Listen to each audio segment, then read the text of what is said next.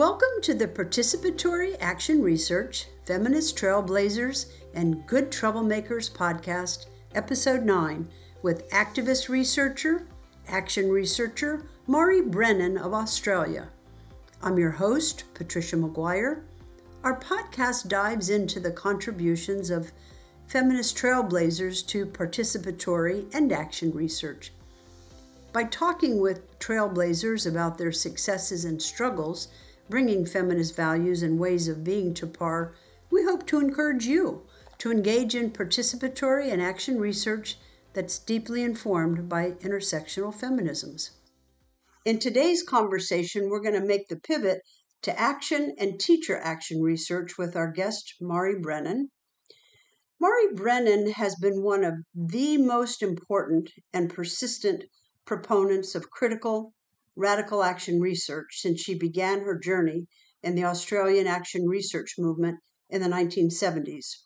Her work on reflective teaching and school-based action research promotes teachers and students and staff as knowledge workers, as rigorous thinkers and doers capable of understanding the political nature of schooling and their labor within it. She engages in and promotes collaborative, school and community-based action research that examines the interconnected implications of gender, race, class, culture, coloniality, globalization, and corporatization for schooling, teacher education, and higher ed. She's particularly interested in being an ally with Aboriginal and Torres Strait Islander peoples and other community groups around issues of sovereignty, environment, and supporting young people, families, and teachers in community-based research and activism. Dr. Brennan is extraordinary professor at Stellenbosch University in South Africa, professor of education at Victoria University, and she's taught and researched in 5 Australian universities. She's worked as a humanities teacher, curriculum researcher, and senior administrator in the Victoria Department of Education before moving to university teacher ed in 1991. And she has a long record of collaborative action research, which we're going to dive into. So with that introduction, Mari, welcome. Thank you, Patricia. So Australia had a robust and avowedly social justice-oriented action research movement in the 1970s and 80s. What brought you to action research? I think I was interested in action research even though I didn't know the name. In my diploma of education to become a teacher after my first degree, we had a really interesting diploma of education which placed us in schools for 2 days a week for the whole year, as well as longer placements in the same school and then another one. I came across then Lawrence Stenhouse's work, which was the introduction to curriculum and curriculum research, where he argued really strongly that teachers had to be engaged in research. They had to inquire into their practice, and we were using a really old but fantastically innovative at the time, Jerome Bruner's Man, A Course of Study, pardon the man. I worked with other pre-service teachers in the same school to teach that for quite a while and investigate it. And the school was a boys' technical school, which had mostly immigrant and very much working or underclass students at it. And we learned to do things together, like one of the boys taught me woodwork while I taught him English, for example. We swapped it over. That was a spin-off from the class where we were investigating big concepts like, what does it mean to be human and how did we get to be human and how do we become more human through smaller concepts like life cycle or whatever. And that was a really important way for me to understand how big ideas can be worked on in small ways with anybody of any age or positioning. And that helped me to think through the role of teaching and learning, which is my profession, how everybody has something to offer to analysis everybody has that capability. And I always used to say anyone who can learn their mother tongue is clever enough to do a PhD. The issue is what gets in the way. Doesn't mean that everyone should have a PhD. We don't need all the credentials, but everyone is very clever and they can analyse their world. And so for me, also reading at the time and meeting Paulo Freire and Ivan Illich, one of the key issues was Freire's concept of reading the world as well as reading the word, and that reading the world comes first. And so trying to help people to articulate and analyse their world became a central plank of what I was doing with young people as well as with colleagues and other people in the communities. I was a teacher in schools. The last school I was in the 70s had 52 languages in it, and it was a technical school, though this time, thank goodness, co-ed, and we were trying to build literacy across the curriculum because everybody needed to be able to speak and understand and write and read, if possible, English in order to build a community of the school.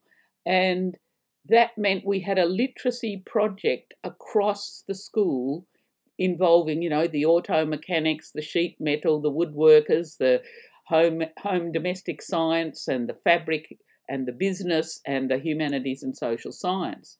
And we had a group that came to work with us from the education department, because in those days we had school-based curriculum development, which meant that we had to be talking to each other. We had to plan at the school level. While we didn't at that stage think about students and parents as our partners in that project, we worked really hard to do negotiation with the students, and we worked hard with each other as teachers. What is literacy? How do we get kids talking and working and thinking together and build the literacy from the talking and reading? It, came after learning to help get across ideas and practices with kids. So that's where we started.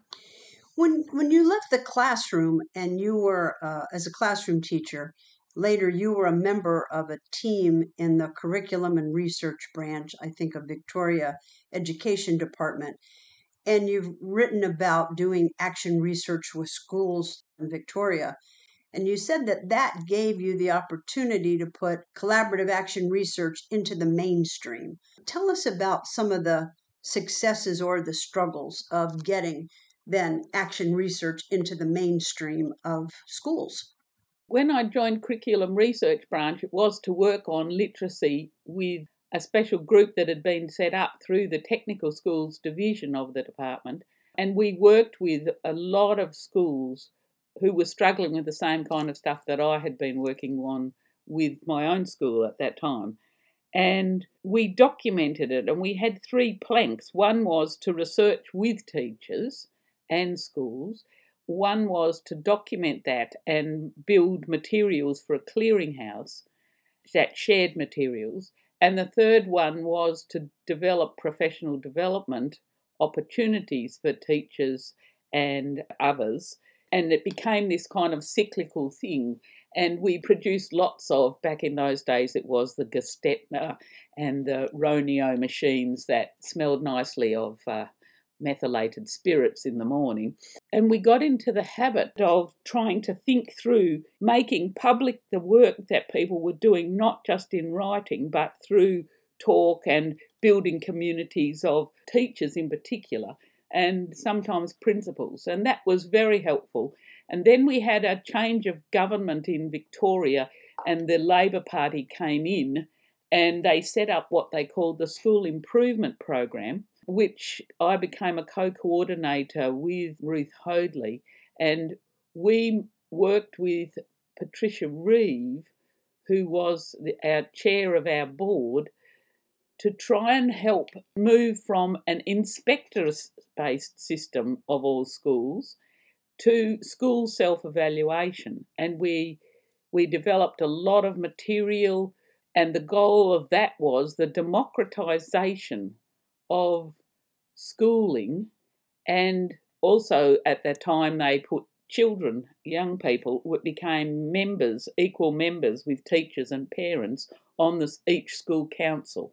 So there was a combination of legislative and policy work, a combination of close work with all the regions. There were, at that stage, there were 18 regions in the state, and we worked across those with local regional people to bring together teachers, parents and young people as evaluators, nominating the issues that needed to be changed in the school and trying to work through with each other how to improve them. And so that got them into doing forms of action research.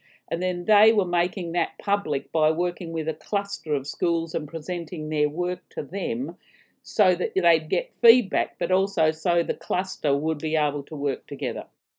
And that meant that they were looking for what were policy implications, what were issues or infrastructures that the school would need in order to do better. And for some, it were things like, we need teachers who can speak local languages. We need Indigenous people on staff. We need to think through how to help young people to be listened to. And everybody, the parents as well, often mothers, of course, because back in the 70s, a lot of women were still not working, how to build that capacity into the state policy making. And so we tried to have multiple levels of feedback loops so that we could not just change things in the local, but feed into what else needed to change structurally and policy-wise to support what was going on in the local. Having that responsibility for a few years and trying to work through what school self-evaluation looked like brought us together with other groups in the department trying to support schools, school community officers, Indigenous education workers. All the infrastructure of the department was able to find a toehold in the local as well as in the head office. That's an incredible work that goes from the local to the state policy making action research cycles. How long did that last? I left it after 4 years, partly because I thought it was really important to not be person dependent. In Australia, schools are a state or territory responsibility, not a national one, but that a national had a remit to do things for equity and things like that. And so I was seconded to thinking about changing secondary schools and orienting secondary schooling towards different futures than the old style from the sort of post-war era. I think you've written at some point that Stephen Kemmis at Deakin University in 1986 had sponsored possibly an action research conference that Ken Zeitner came to from University of Wisconsin-Madison. And then the next thing you know, you're off to University of Wisconsin-Madison and studying teacher ed, action research. Tell us about that period for you. Stephen had been really important with the school improvement plan.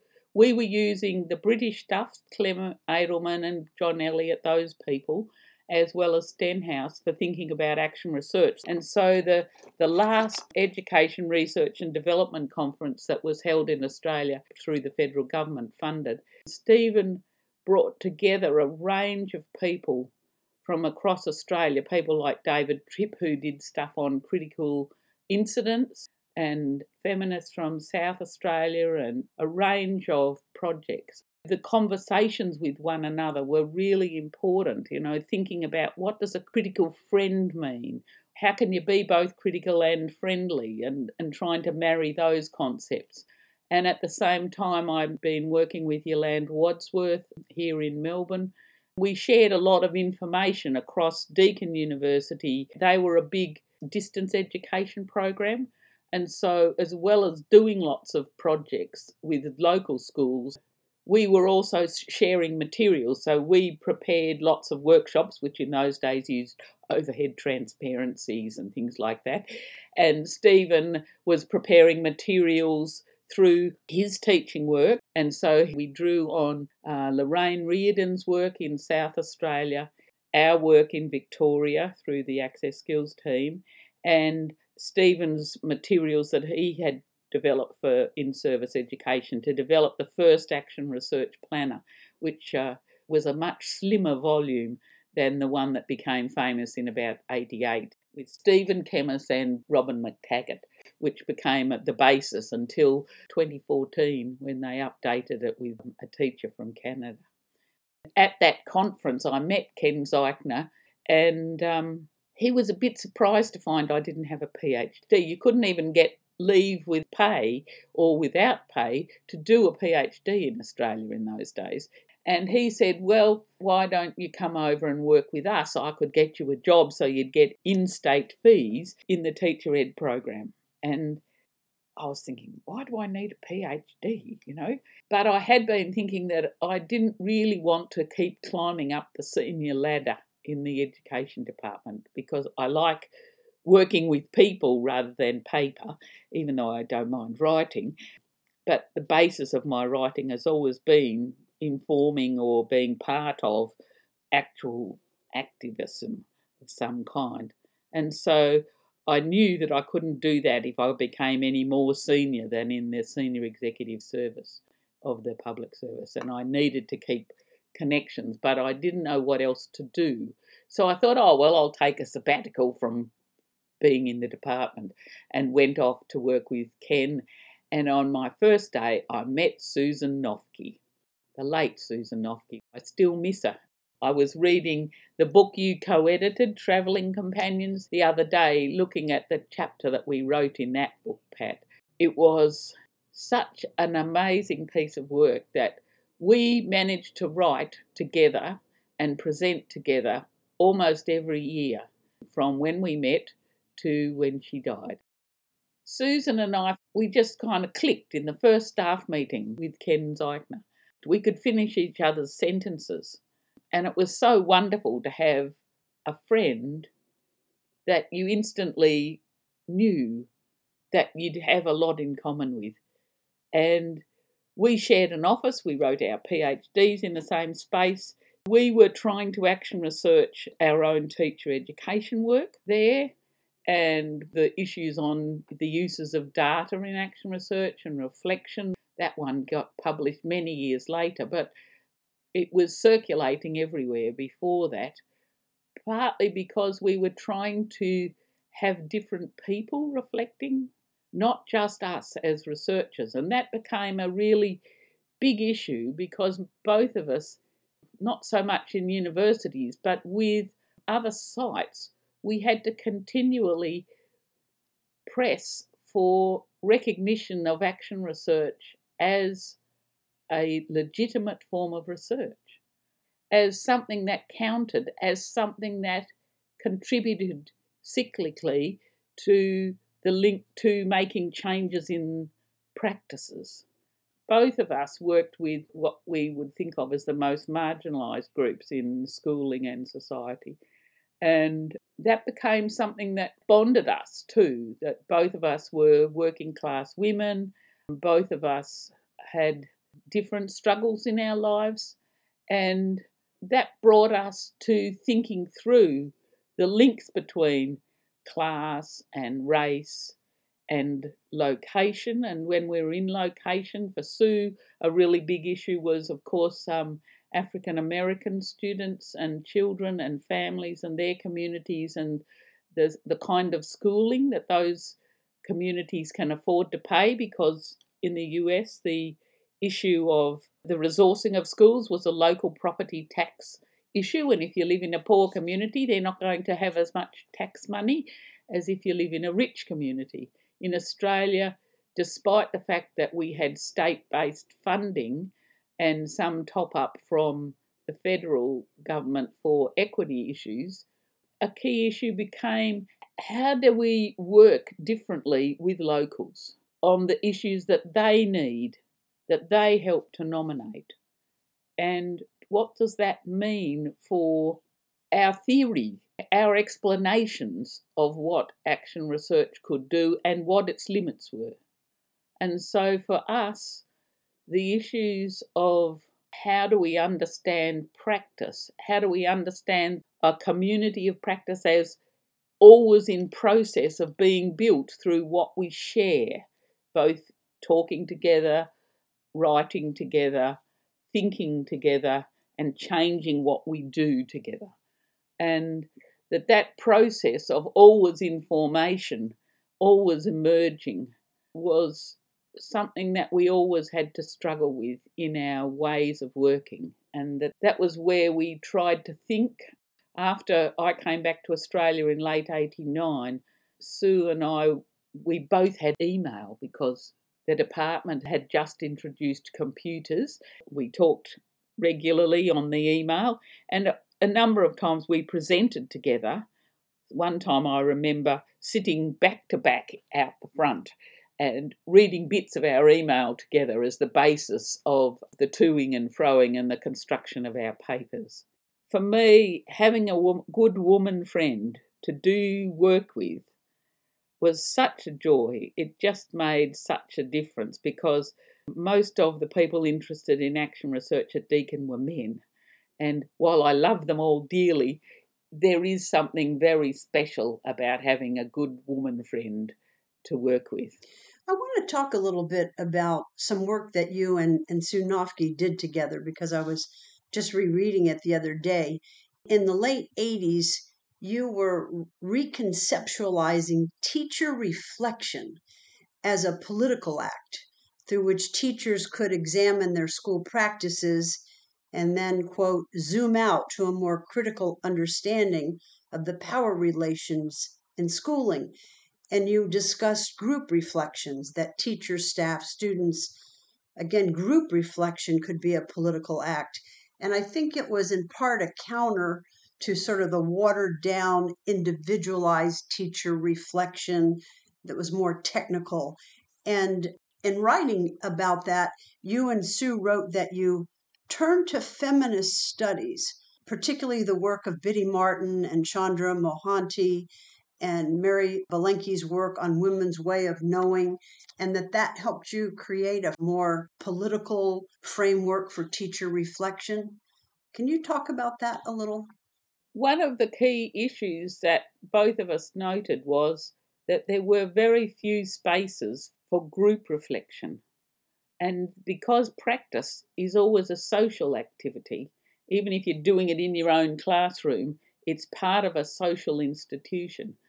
And that it is often only through dialogue or multilogue that you can actually get different ways of seeing the same issue and different understandings of why it has been that way. And because action research is kind of like touching a spider web, you look at this little bit of the practice, the whole web shimmers and moves.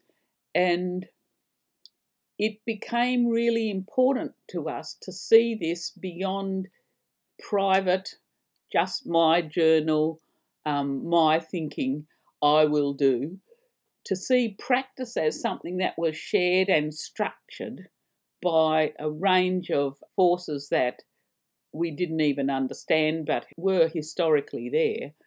And therefore, we couldn't just treat reflection on practice as just a local activity that is privately done by the person. And so what we were interested in was how do you build capacity for dialogue?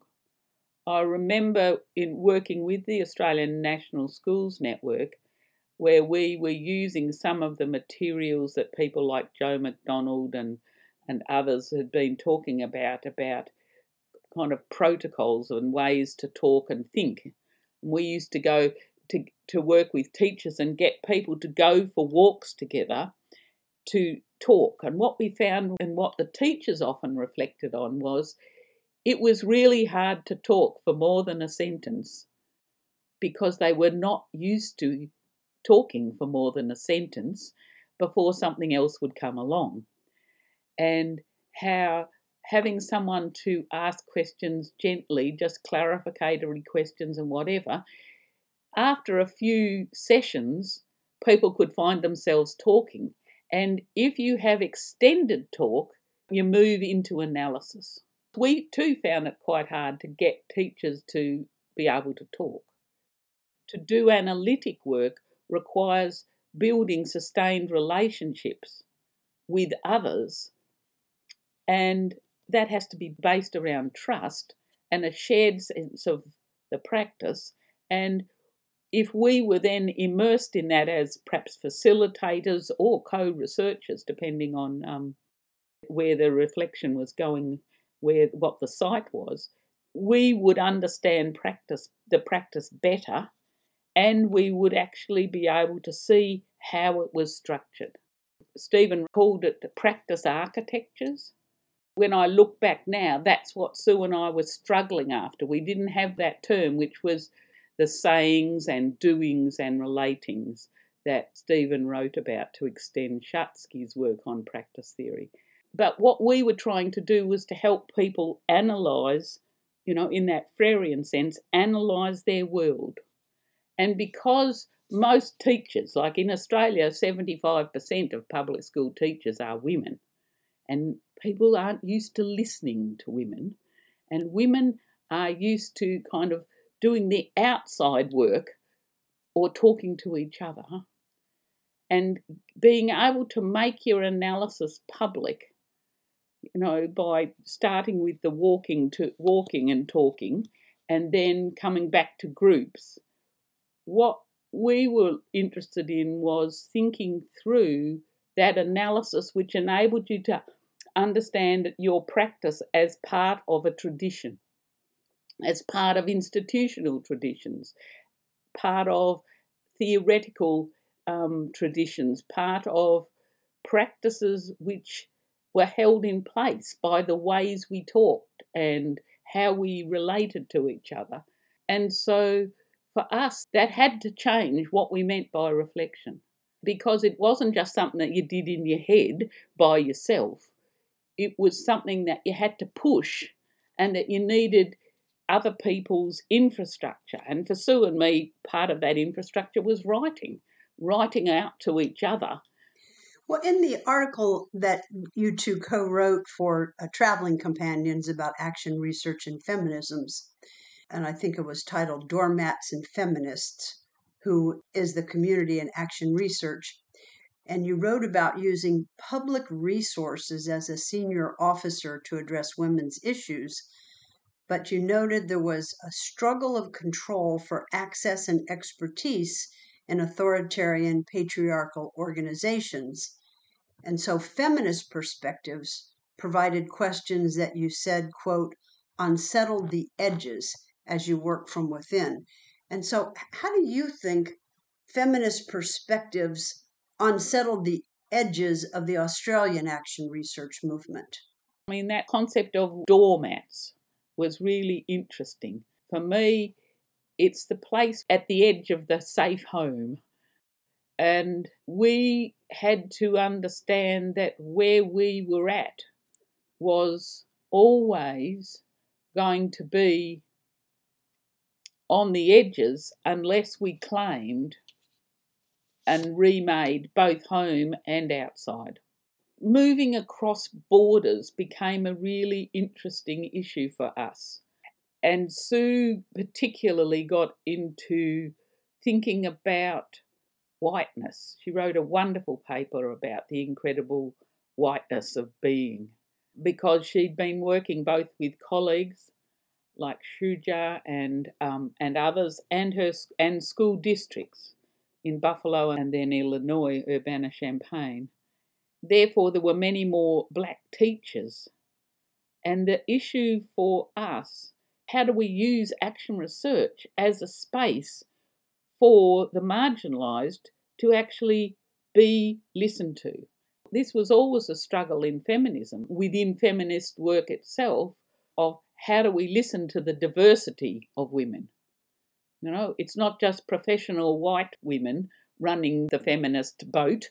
It's actually how do we learn to listen, in my case, to Indigenous women, to multiple cultures. I mean, Australia has got over 2,000 different groupings. The feminists were asking those key questions. So I found Iris Marion Young's work really, really helpful in thinking about the relationship of neighbourhood and the wider world, and the ways in which women's work was absolutely central, whether it was paid or unpaid, to the ongoing work of society.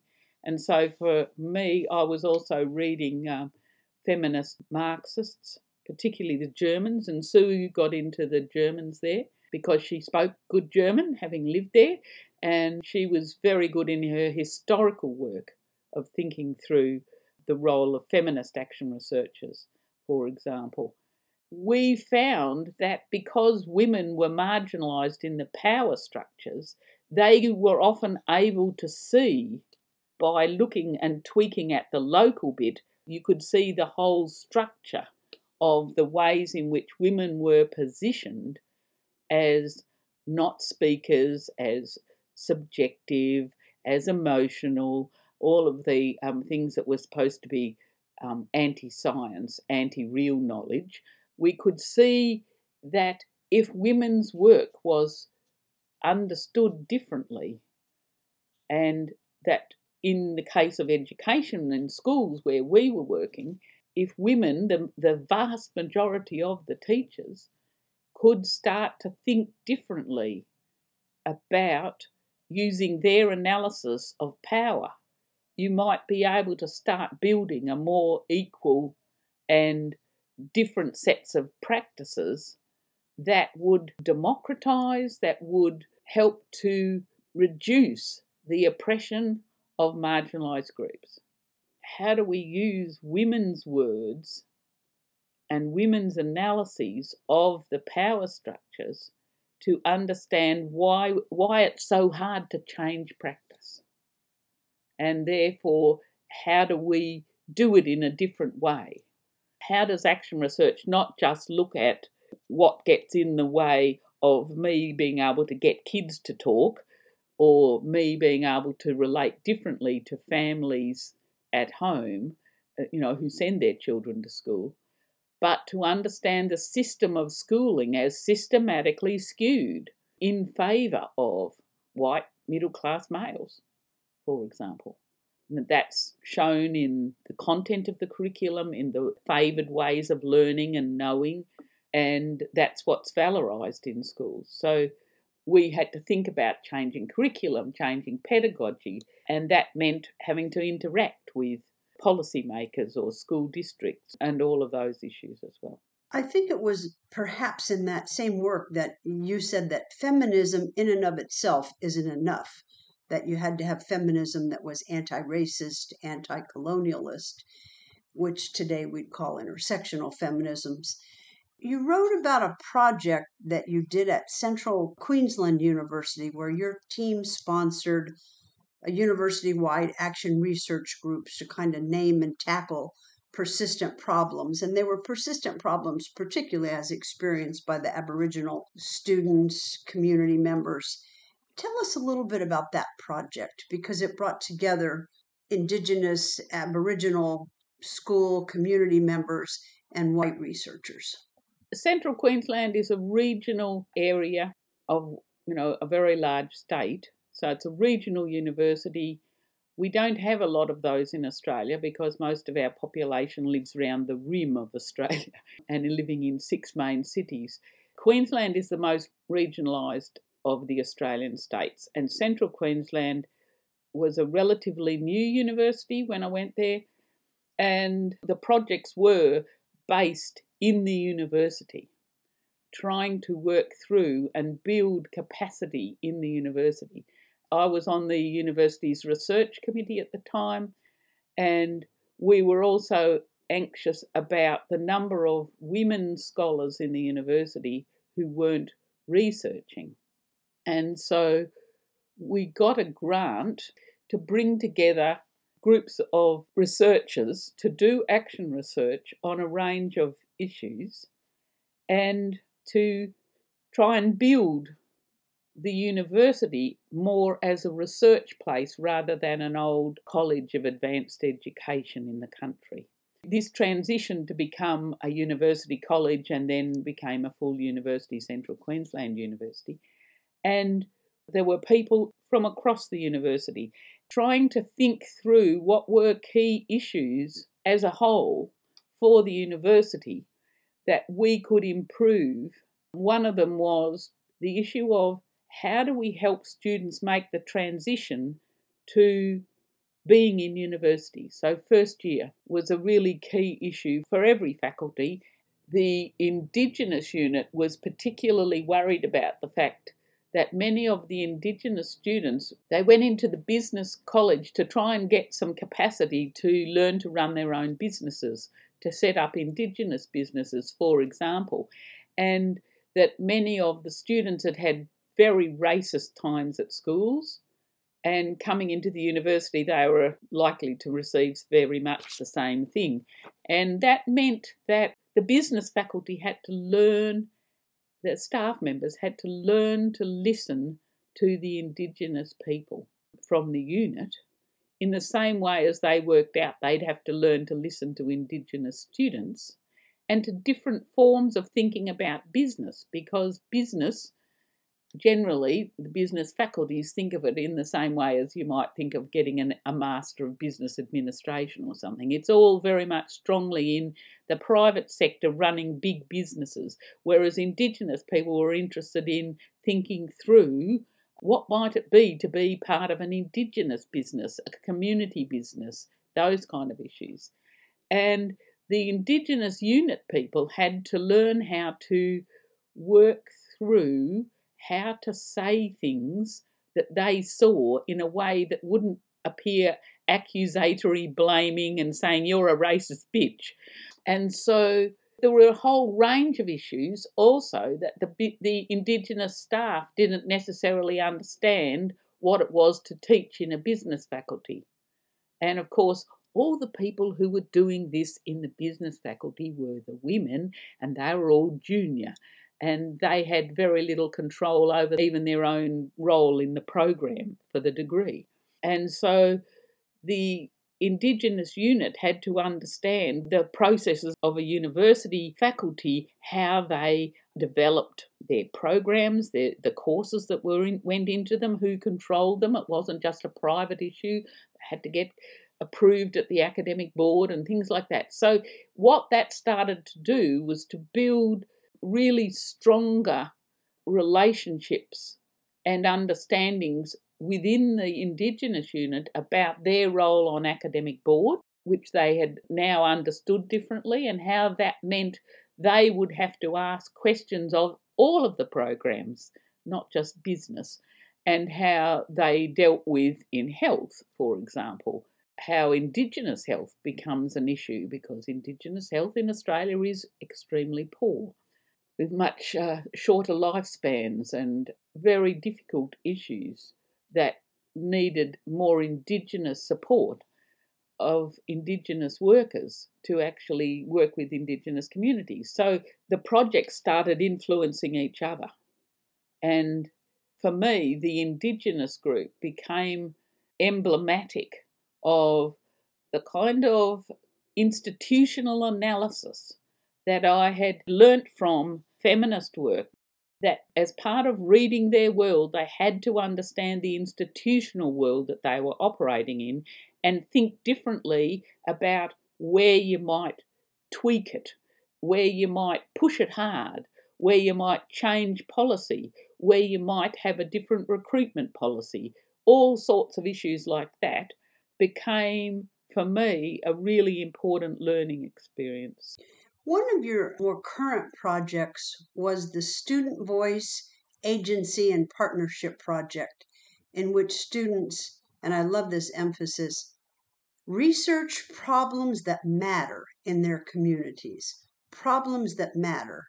And those were problems that mattered from students' perspective, especially Indigenous students who are often marginalized in the schools. And in that project, you talked about everyone, all the collaborators being, quote, problem apprentices, that everybody could learn something new about the problem. Talk about that, the Student Voice and Agency Partnership Project. That project was trying to work with building students as researchers in schools. We worked through how to build with students who were mostly working class, refugee and immigrant, and teachers in 3 schools that started off as an elective class in year 9 or 10, where students could leave the school to do some research with and for and on their communities. The class was interesting because it nominated a number of issues that were important. So for a number of people, the issues in this area were about gentrification. And then for others, will that mean we can't get a house here? We can't afford to live if there's gentrification. And for others it was can our community still run businesses? And for others it was about safety in a multicultural area which is not good at dealing with difference. And for others it was the issue of how do we deal with racism as the place gentrifies. So they were looking towards the future, because one of the problems we see in schools, that most of the knowledge that we structure kids to learn about is the past. And the conditions for the urgent problems of the present, where we see capitalism at a tipping point, we see environment at a tipping point, just as 2 examples. But what we were seeing there was what Isabel Stengers calls the glitch structures, the glitches that people experience in their local of the infrastructure that makes their lives able to be lived, whether that's roads or institutions like schools or public transport or accessibility of jobs. And what the students were thinking about were those kind of issues that I just outlined as something that we need to address for building a different future. And so that project helped us to understand the ways in which schools deal with the hierarchy or the stratification and the stratificatory processes of sorting and selecting kids to go further, and to unpack all those promises that if you just work hard, you will go on. And they keep away from the kids the capacity to think hard about what they need for the future, what they want for a future, and getting any sense of agency in that. So there was an international conference here in Melbourne where a group of those students came and presented. We had to sneak them in because their school didn't have money to send them. They only came for the session where they presented. But they were the rat bag kids, and they were the most analytic and articulate about community and the community needs and kids being researchers. And the other kids who were there were the achievers at the school who represented the school. That really got us into thinking about who gets to speak in class, who gets to represent the school, which students, whose knowledge, and can they act on it? Those are the same action research kind of questions of how do you build the knowledge that is relevant to in changing the practice. The issues we're dealing with, the lack of employment, the poor climate, the food insecurity, pollution, all sorts of issues in a poor region, the students wanted the education department to understand that their research could make a difference and it would change school curriculum. What we could show publicly was the so-called ratbag kids who were disengaged from school could run major projects, could mentor junior students from primary school and, year 7, 8 of the high schools and brief the teachers and brief the education department on telling them what was needed to make schools places where they would want to go and to make schools relevant to communities. That demonstration on its own was such a powerful way to not only giving a reason why schools needed to change and the department had to have different curriculum, but also getting people to understand that young people need to participate. And so one of the good things that has happened in recent times in this state of Victoria is that they've returned young people onto school councils.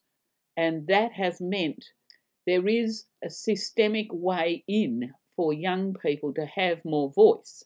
The feminist work of people like Lauren Berlant and her work on infrastructure and glitchfrastructure, and Isabel Stengers, the feminist philosopher of science, those analyses of how to make a difference at the local level, helping us to understand that we can't just do it alone, but you can start from the local. And to me, that's the big challenge now for the future for action research. And that requires that kind of intersectional analysis that you were talking about before. And it requires the students to think through, as part of their work, how the parts fit together. And so what we're thinking about now is how the interdisciplinary work enables you to do a much more rich set of analyses because you see the connections between the parts. And that requires new languages. That requires new practices of listening to different groups and their knowledges. And it also means different kinds of research are needed. And just as I've had to do every institution I've worked, from the education department research branch to every one of the universities, I had to spend time talking to ethics committees to give a rationale for action research as a legitimate form of research, to understand that human-centred social work that feminists have articulated so well in terms of different ways of knowing, different understandings of what a question might be, and that questions change as you understand things differently, and that you can use this to change, and you can't pre-plan an action research project. So that means a different form of human ethics.